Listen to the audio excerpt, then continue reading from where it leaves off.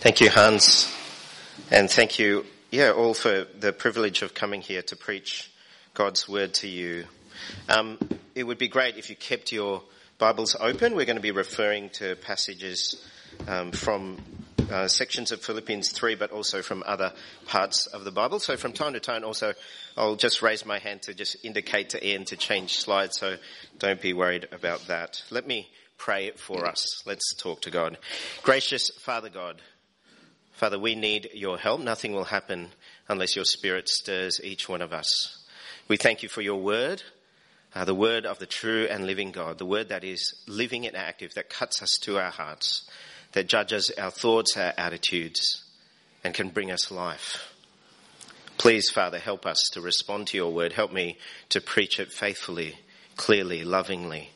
Father, I know I'm frail and weak as a servant of yours, but please be the power of your word, Father, through your Spirit. In Jesus' name, amen. What is it that really matters? What is it that matters? And here's some questions that can actually help you to figure out what really matters. For example, what is it that keeps you up at night? I suspect that's what matters to you. What is it that you hope for? What is it that you put your confidence in? What is it that you trust? These are things that might help you figure out what really matters. There's that saying, as safe as houses. This summer and every summer we see that no house is safe, is it? City or bush, bushfires destroy houses. Our government tells us that superannuation is safe. That's what we should be focusing on. But all it takes is another global financial crisis at the wrong time, isn't it? And a third or more, half, maybe even more of your retirement could be done away with in a matter of days. Is that what matters? As long as you have your health, they say. We hear that coronavirus, some experts believe, could affect many more in the world. Billions, in fact. Every cloud, though, has a silver lining. One of the benefits of being Chinese is that if I'm in a crowded line, I could just and it just clears and I...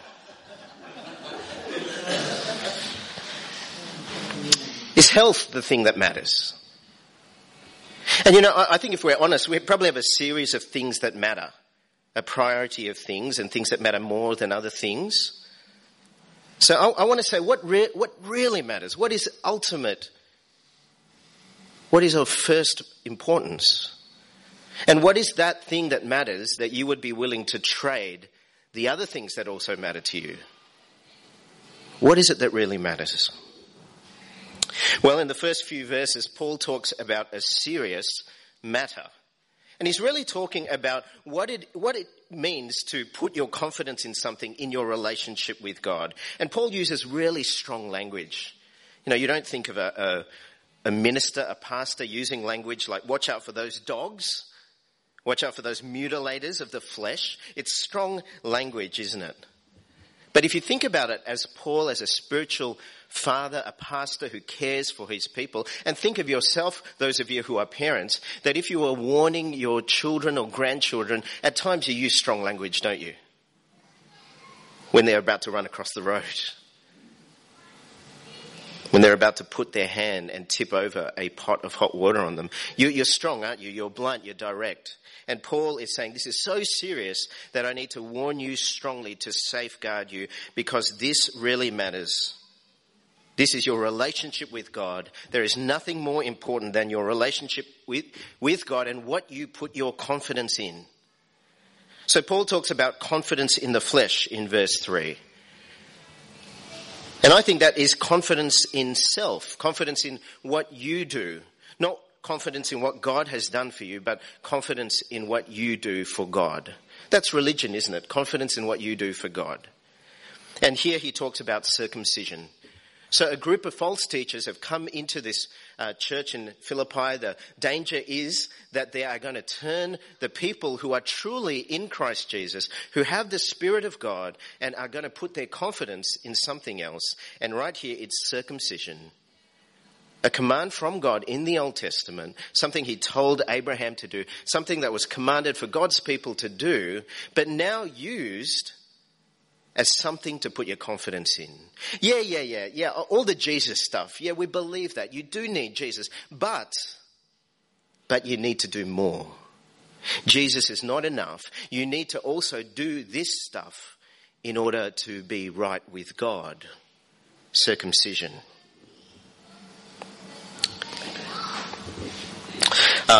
Some of you might use something called LinkedIn. It's social media for professionals. Some of you use Facebook or Instagram. LinkedIn is where you put your CV, your resume up there, and you connect with other people. So in fact, if you hop on LinkedIn, you can find Malcolm Turnbull's LinkedIn page. Okay, so a CV really is the things that you say about yourself, the things you have achieved, the roles that you've had, and things that basically you've put your confidence in at some level. You know, when you look at LinkedIn for enough time, you kind of feel pretty bad about yourself, like all social media. It's designed to help you figure out where you rank. So here's Malcolm Turnbull's. It's impressive LinkedIn resume. Graduate of Sydney Grammar. Completed law and arts degrees at the University of Sydney, Rhodes Scholar, Oxford University, a barrister, an investment banker, Minister for Communications, 29th Prime Minister of Australia, net worth approximately $180 million. He's the cream of the cream, isn't he, in this country? The best of the best. Now, if you want to put confidence in yourself, this is the kind of CV you put your confidence in. This opened doors in Australia, any door.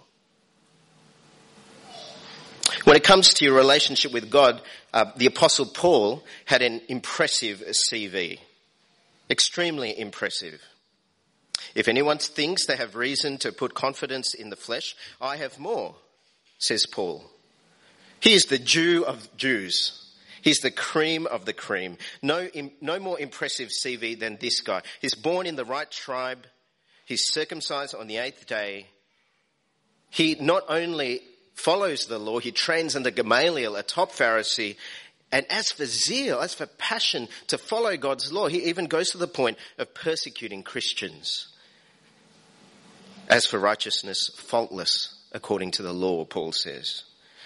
I mean, you think about it, Paul would have been the envy of his countrymen, the pride of his parents. He imprisoned Christians, he even approved of their death. If you had a daughter, you would want Paul to marry your daughter. That's the kind of CV, right? And what does Paul think of this CV now?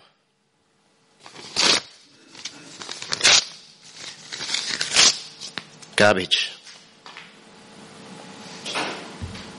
Verse 7, but whatever were gains to me now, I consider loss for the sake of Christ. What is more, I consider everything a loss because of the surpassing worth of knowing Christ Jesus my Lord, for whose sake I have lost all things. I consider them garbage that I may gain Christ and be found in him, not having a righteousness of my own that comes from the law, but that which is through faith in Christ, the righteousness that comes from God on the basis of faith. So Paul meets Jesus on the road to Damascus, on his way to persecute Christians, to put more confidence in the flesh. Jesus meets him and he is never the same. When it comes to your relationship with God, we can never do anything that makes us right with God. Our sin is so immense, so deep, and God's glory is so great that it must be what God has done for us alone and nothing else. In Paul's word in verse 9, not having a righteousness that comes from the law,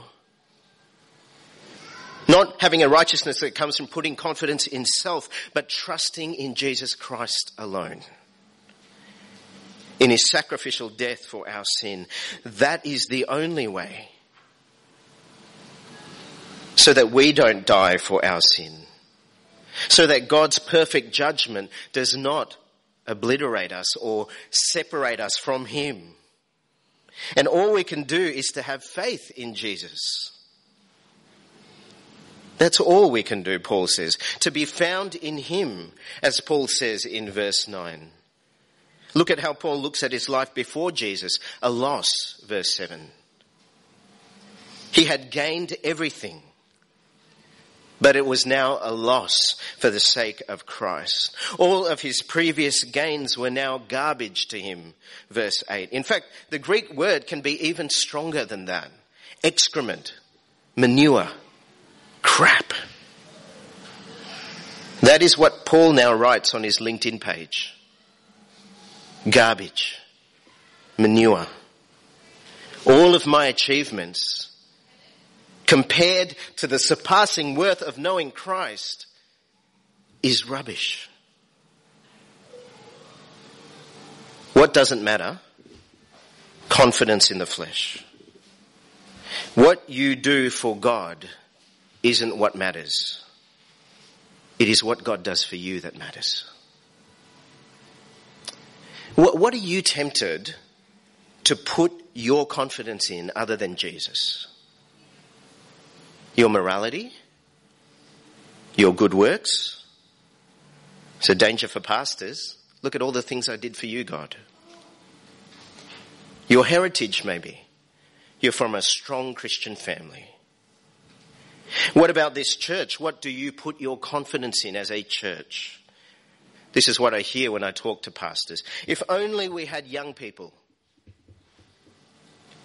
If only we had a building.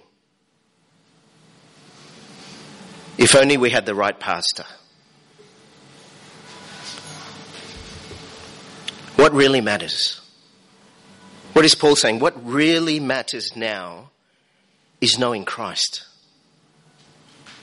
The surpassing worth of knowing Christ, verse 8. I love that phrase. The surpassing worth of knowing Christ. Jesus is of great value, a value that is much, much greater than anything else in comparison. That parable in Matthew. I love that parable. A very short parable. I'm going to read it in full. Matthew 13, verse 45. Again, the kingdom of heaven is like a merchant looking for fine pearls. When he found one of great value, he went away and sold everything he had and bought it. And what that parable shows, that if you find something of greater value, you are willing to leave the thing of lesser value in order to gain the thing of greater value. And it requires a leaving of something of value to gain that thing of greater value. And that's what Paul did. But in order to leave behind that thing that valued to you before, you must value the thing that you're about to leave that thing behind and cherish. Let me tell you a story. A poor fisherman, true story, from the island of Palawan in the Philippines, was in his boat, and his anchor snagged on something heavy. He discovered that the snag was a giant clam that is common in this area around the Philippines, but what was not common is that inside he discovered a 34-kilogram pearl. 30 centimetres by 60 centimetres. It has now been recognised as the world's largest pearl. And the fisherman, not realising what it was worth, continued to live in his small thatched hut on his island. And for 10 years, he kept this giant pearl hidden under his bed as a good luck charm. You know, just give it a touch before you go out fishing. When he was moving house, he asked his aunt Cynthia to look after it. And Cynthia was shocked when she saw it. Cynthia also happens to be the tourism official for the city of Puerto Princesa. She said it was pointless to hide it, as they didn't really know the value of it. And she said everyone should see this thing. And so the pearl was displayed in City Hall. Thanks. This is what the South China Morning Post said. Puerto Princesa City Information Officer Richard Ligard confirmed Cynthia Amurao's account and said the man who found it could be in for a massive change in his life's fortunes. What do you think this pearl is worth? You know, maybe $1 million? Forbes.com estimates that the pearl is worth $100 million. That's life-changing, isn't it? And what gets me is that for 10 years, he kept it hidden under his bed, not having any idea of what it was worth. And isn't that what we do as Christians? Jesus is tucked away somewhere, hidden away in our lives, and occasionally he comes out like a good luck charm. When I need a bit of help. Our Bibles sit on our shelves gathering dust. We miss out on so much, don't we? When we fail to realize what Jesus is worth. What a friend we have in Jesus, all our sins and griefs to bear. What a privilege to carry everything to God in prayer. Oh, what peace we often forfeit. Oh, what needless pain we bear. All because we do not carry everything to God in prayer. You see, Aunt Cynthia was right, wasn't she? Display your treasure to the world. And not only to the world, to yourself. Find out what your treasure is worth. What really matters? What really matters now is knowing Christ Jesus, the righteousness that comes from faith. But what matters then is knowing Christ, isn't it? What matters then is knowing Christ. When you read these verses, you know, I think of the Apostle Paul. If anyone knew Jesus, it would be him, wouldn't it? And yet, as you read these verses, it seems like Paul is not satisfied that he knows Jesus enough. I know he's of value, but I want to know even more how much value he is to me. Have a look at verse 10. I want to know Christ, he says. I press on, verse 12, to take hold of that for which Christ Jesus took hold of me.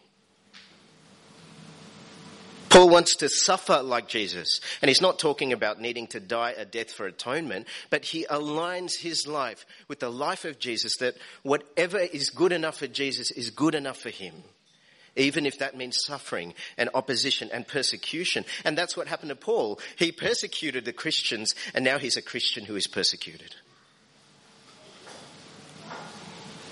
And Jesus grips his future, that he's striving towards heaven. Verse 13, forgetting what is behind and straining toward what is ahead, I press on toward the goal to win the prize for which God has called me heavenward in Christ Jesus. If you were to summarize Paul's life in the Philippian letter, it is all about Jesus. What does he say in chapter 1? To live is Christ. What does he think about death? It's better by far, isn't it, to depart and be with Christ. He's in chains for Christ. Where does he find his joy? Rejoice in the Lord, not your circumstances. In fact, he has learnt contentment in every and any situation because of Christ. And Paul is still not satisfied that he knows Jesus enough. Let me ask you this question. From time to time, this is what I do when I meet with people, is I ask them this question: what does Jesus mean to you? What does Jesus mean to you? I can tell you about my wife, Emma. We've been married 21 years. I can tell you she means so much to me. She's compassionate. She's kind. I was drawn to her kindness. She's gentle. She meets anyone and people just love her. She relates well to everyone. She's a wonderful mother. She's loyal. She's faithful. My mum loves my wife. I can't tell you what she means to me. I'm trying to find words to tell you. And I can tell you, if you will listen to me talk about Emma, I can tell you what she means to me. I wonder if we were to go out for coffee and I ask you that question, what does Jesus mean to you? Could you tell me? Jesus means everything, doesn't he? Everything.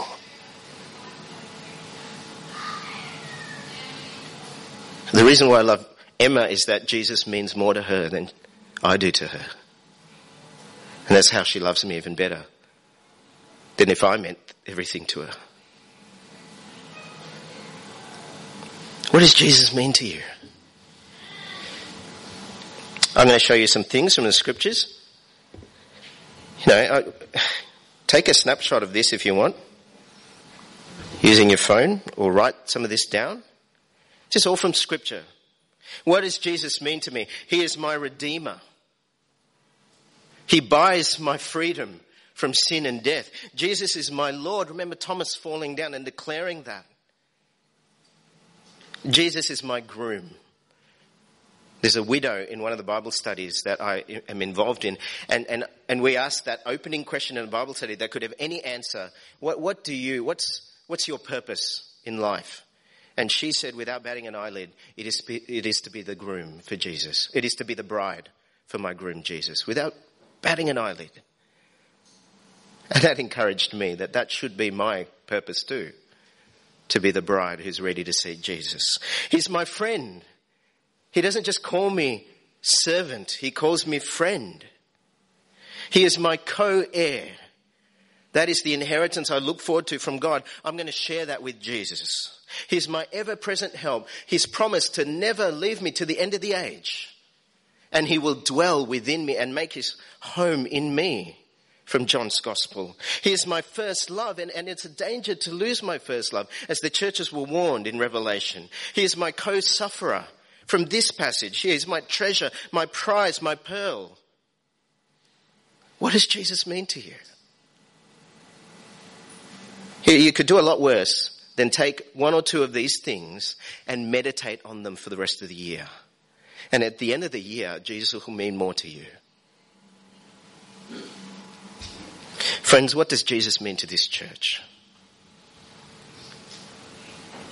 I'm praying for the right pastor for this church. The junior pastor, sorry. I'm praying for the right junior pastor because this church has always had the right senior pastor. And his name is Jesus Christ. Jesus is Lord of this church. Jesus is the treasure of this church. And you will not lose your way if he remains so. What does Jesus mean to this town? That's what I got from Jared's heart when he shared. You know the word mission. It's a lot of words like that confuse, don't they? Mission, chaplain, sending, ministry. Let me make it really simple. Jesus means everything to this town. The future, both present and eternal, of this town lies in the hands of Jesus. So he means everything, doesn't he? And when children from the primary school and the high school get to know him, he changes lives. He transforms families. He saves people. And here's the link, right? I think if Jesus means something to you, if Jesus means something to this church, it will come out. It will come out in this town. When you're walking, when you're doing the banking, and when you're shopping, and when you're filling up at the servo, and someone asks you, why are you like that? And in a moment you say, because of Jesus, not because of me. But notice Paul says that you need to do some forgetting. He needed to do some forgetting. Forgetting what is behind verse 13. I wish...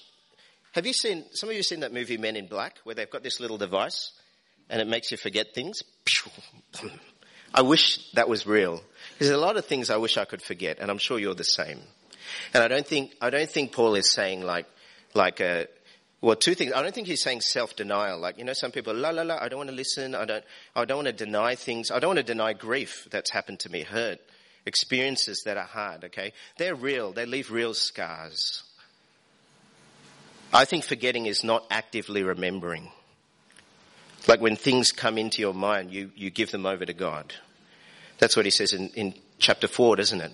Do not be anxious about anything, but in everything by prayer and petition, present your request to God with thanksgiving. Pray when you feel anxiety, when things come back to you from your past. Forget. And Paul had a lot to forget, didn't he? Just think for a moment of the guilt, the shame, the pain. He taught people the wrong way, yeah? He taught people the wrong way. He approved of the death and imprisonment of Christians like Stephen in Acts 7. He lost the approval and the status of all those who would have respected him, all those close to him. He suffered greatly. And all of this he had to put behind him. These were not the things that defined him, because Christ defines him. Christ is in him, and he is in Christ. Friends, what is it you need to forget? Is it the guilt and the shame of your sin? Is it the grief of your circumstances? Is it the hurt of broken relationships? Forgetting what is behind and straining towards what is ahead, isn't it? Let Christ be who you strain towards. He is what defines you. I read this article recently on the Gospel Coalition website, Joni Eareckson Tada, celebrating 50 years of ministry in a wheelchair. And the article was entitled, Why Joni Eareckson Tada Praises God for Not Healing Her. When Joni was in high school, Joni defined herself by her sporting ability. A month after high school, though, Joni performed this dive in the shallows of Chesapeake Bay, and in an instant, she was paralyzed and became a quadriplegic. And initially, Joni desperately wanted healing to walk again, but because that was who she was, wasn't it? She was an athlete. That it was her identity. That is how she defined herself. And she went to healing service after healing service, and eventually she slumped into despair and anger at God when she cried out she didn't hear the answer that he would heal her. Joni writes, the despair was claustrophobic, and I finally whimpered, I can't live this way. I'm so lost. God, show me the way. Show me how to live. It was my first plea for help. And next came fresh days when my sister would get me up, plop a Bible on a music stand, and park my wheelchair in front of it. With a mouth stick, I would flip this way and that, trying to make sense of it all. I collapsed in tears when I began to glimpse how heinous my sin was. Physical healing paled in comparison to the unthinkable abuse my transgressions heaped on my Lord. So for the last 50 years in my wheelchair, I've been daily dying to self and rising with Jesus. Dying to self and rising with Jesus. Dying to self and rising with Jesus. My goal is to mortify my fleshly desires so I might find myself in Christ. God has been answering my prayer, exposing dark things in my heart, things from which I need to be healed. Does God miraculously heal? Sure he does. But in this broken world, it's still the exception, not the rule. A no answer to my request for a miraculous physical healing has meant purged sin, a love for the lost, increased compassion, stretched hope, an appetite for grace, an increase of faith, a happy longing for heaven, a desire to serve, a delight in prayer, and a hunger for his word. Oh, bless the stern schoolmaster that is my wheelchair. Forgetting what is behind and straining toward what is ahead, I press on toward the goal to win the prize for which God has called me heavenward in Christ Jesus. And he is of surpassing worth, isn't he? He is what matters more than anything else, and he is worth giving everything else that matters to you to gain. Let me pray. Gracious Father God, thank you, Father, for showing us what is of ultimate worth. We thank you for the Lord Jesus. Father, we thank you for the great joy of knowing him, of having faith in him, of being found in him, having a righteousness that is a gift from you. Father, you see the things we keep hidden, There is nothing hidden before your eyes. You have seen the worst of us, and yet you have given us your very best. Gracious Father God, we thank you so much. Father, you know the things we treasure, the forbidden things. You know even the good things that we treasure more than Jesus. And we pray that you will help us to consider all these things garbage in comparison to the surpassing worth of Jesus. Father, I pray for my brothers and sisters here at this church. Father, may Maffra Community Church be a church that values you, that treasures Jesus, that knows its worth in Jesus. Please, Father, I pray that Jesus would shine clearly in this town, that you would pour your Spirit out, Father, onto men, women and children in this town, that they would see the surpassing worth of Jesus and find life in him. Father, we pray that you would provide the right pastor for this church, but that you would make Jesus the chief shepherd, the senior pastor of this church always. I pray and commit all these things to you in his name. Amen.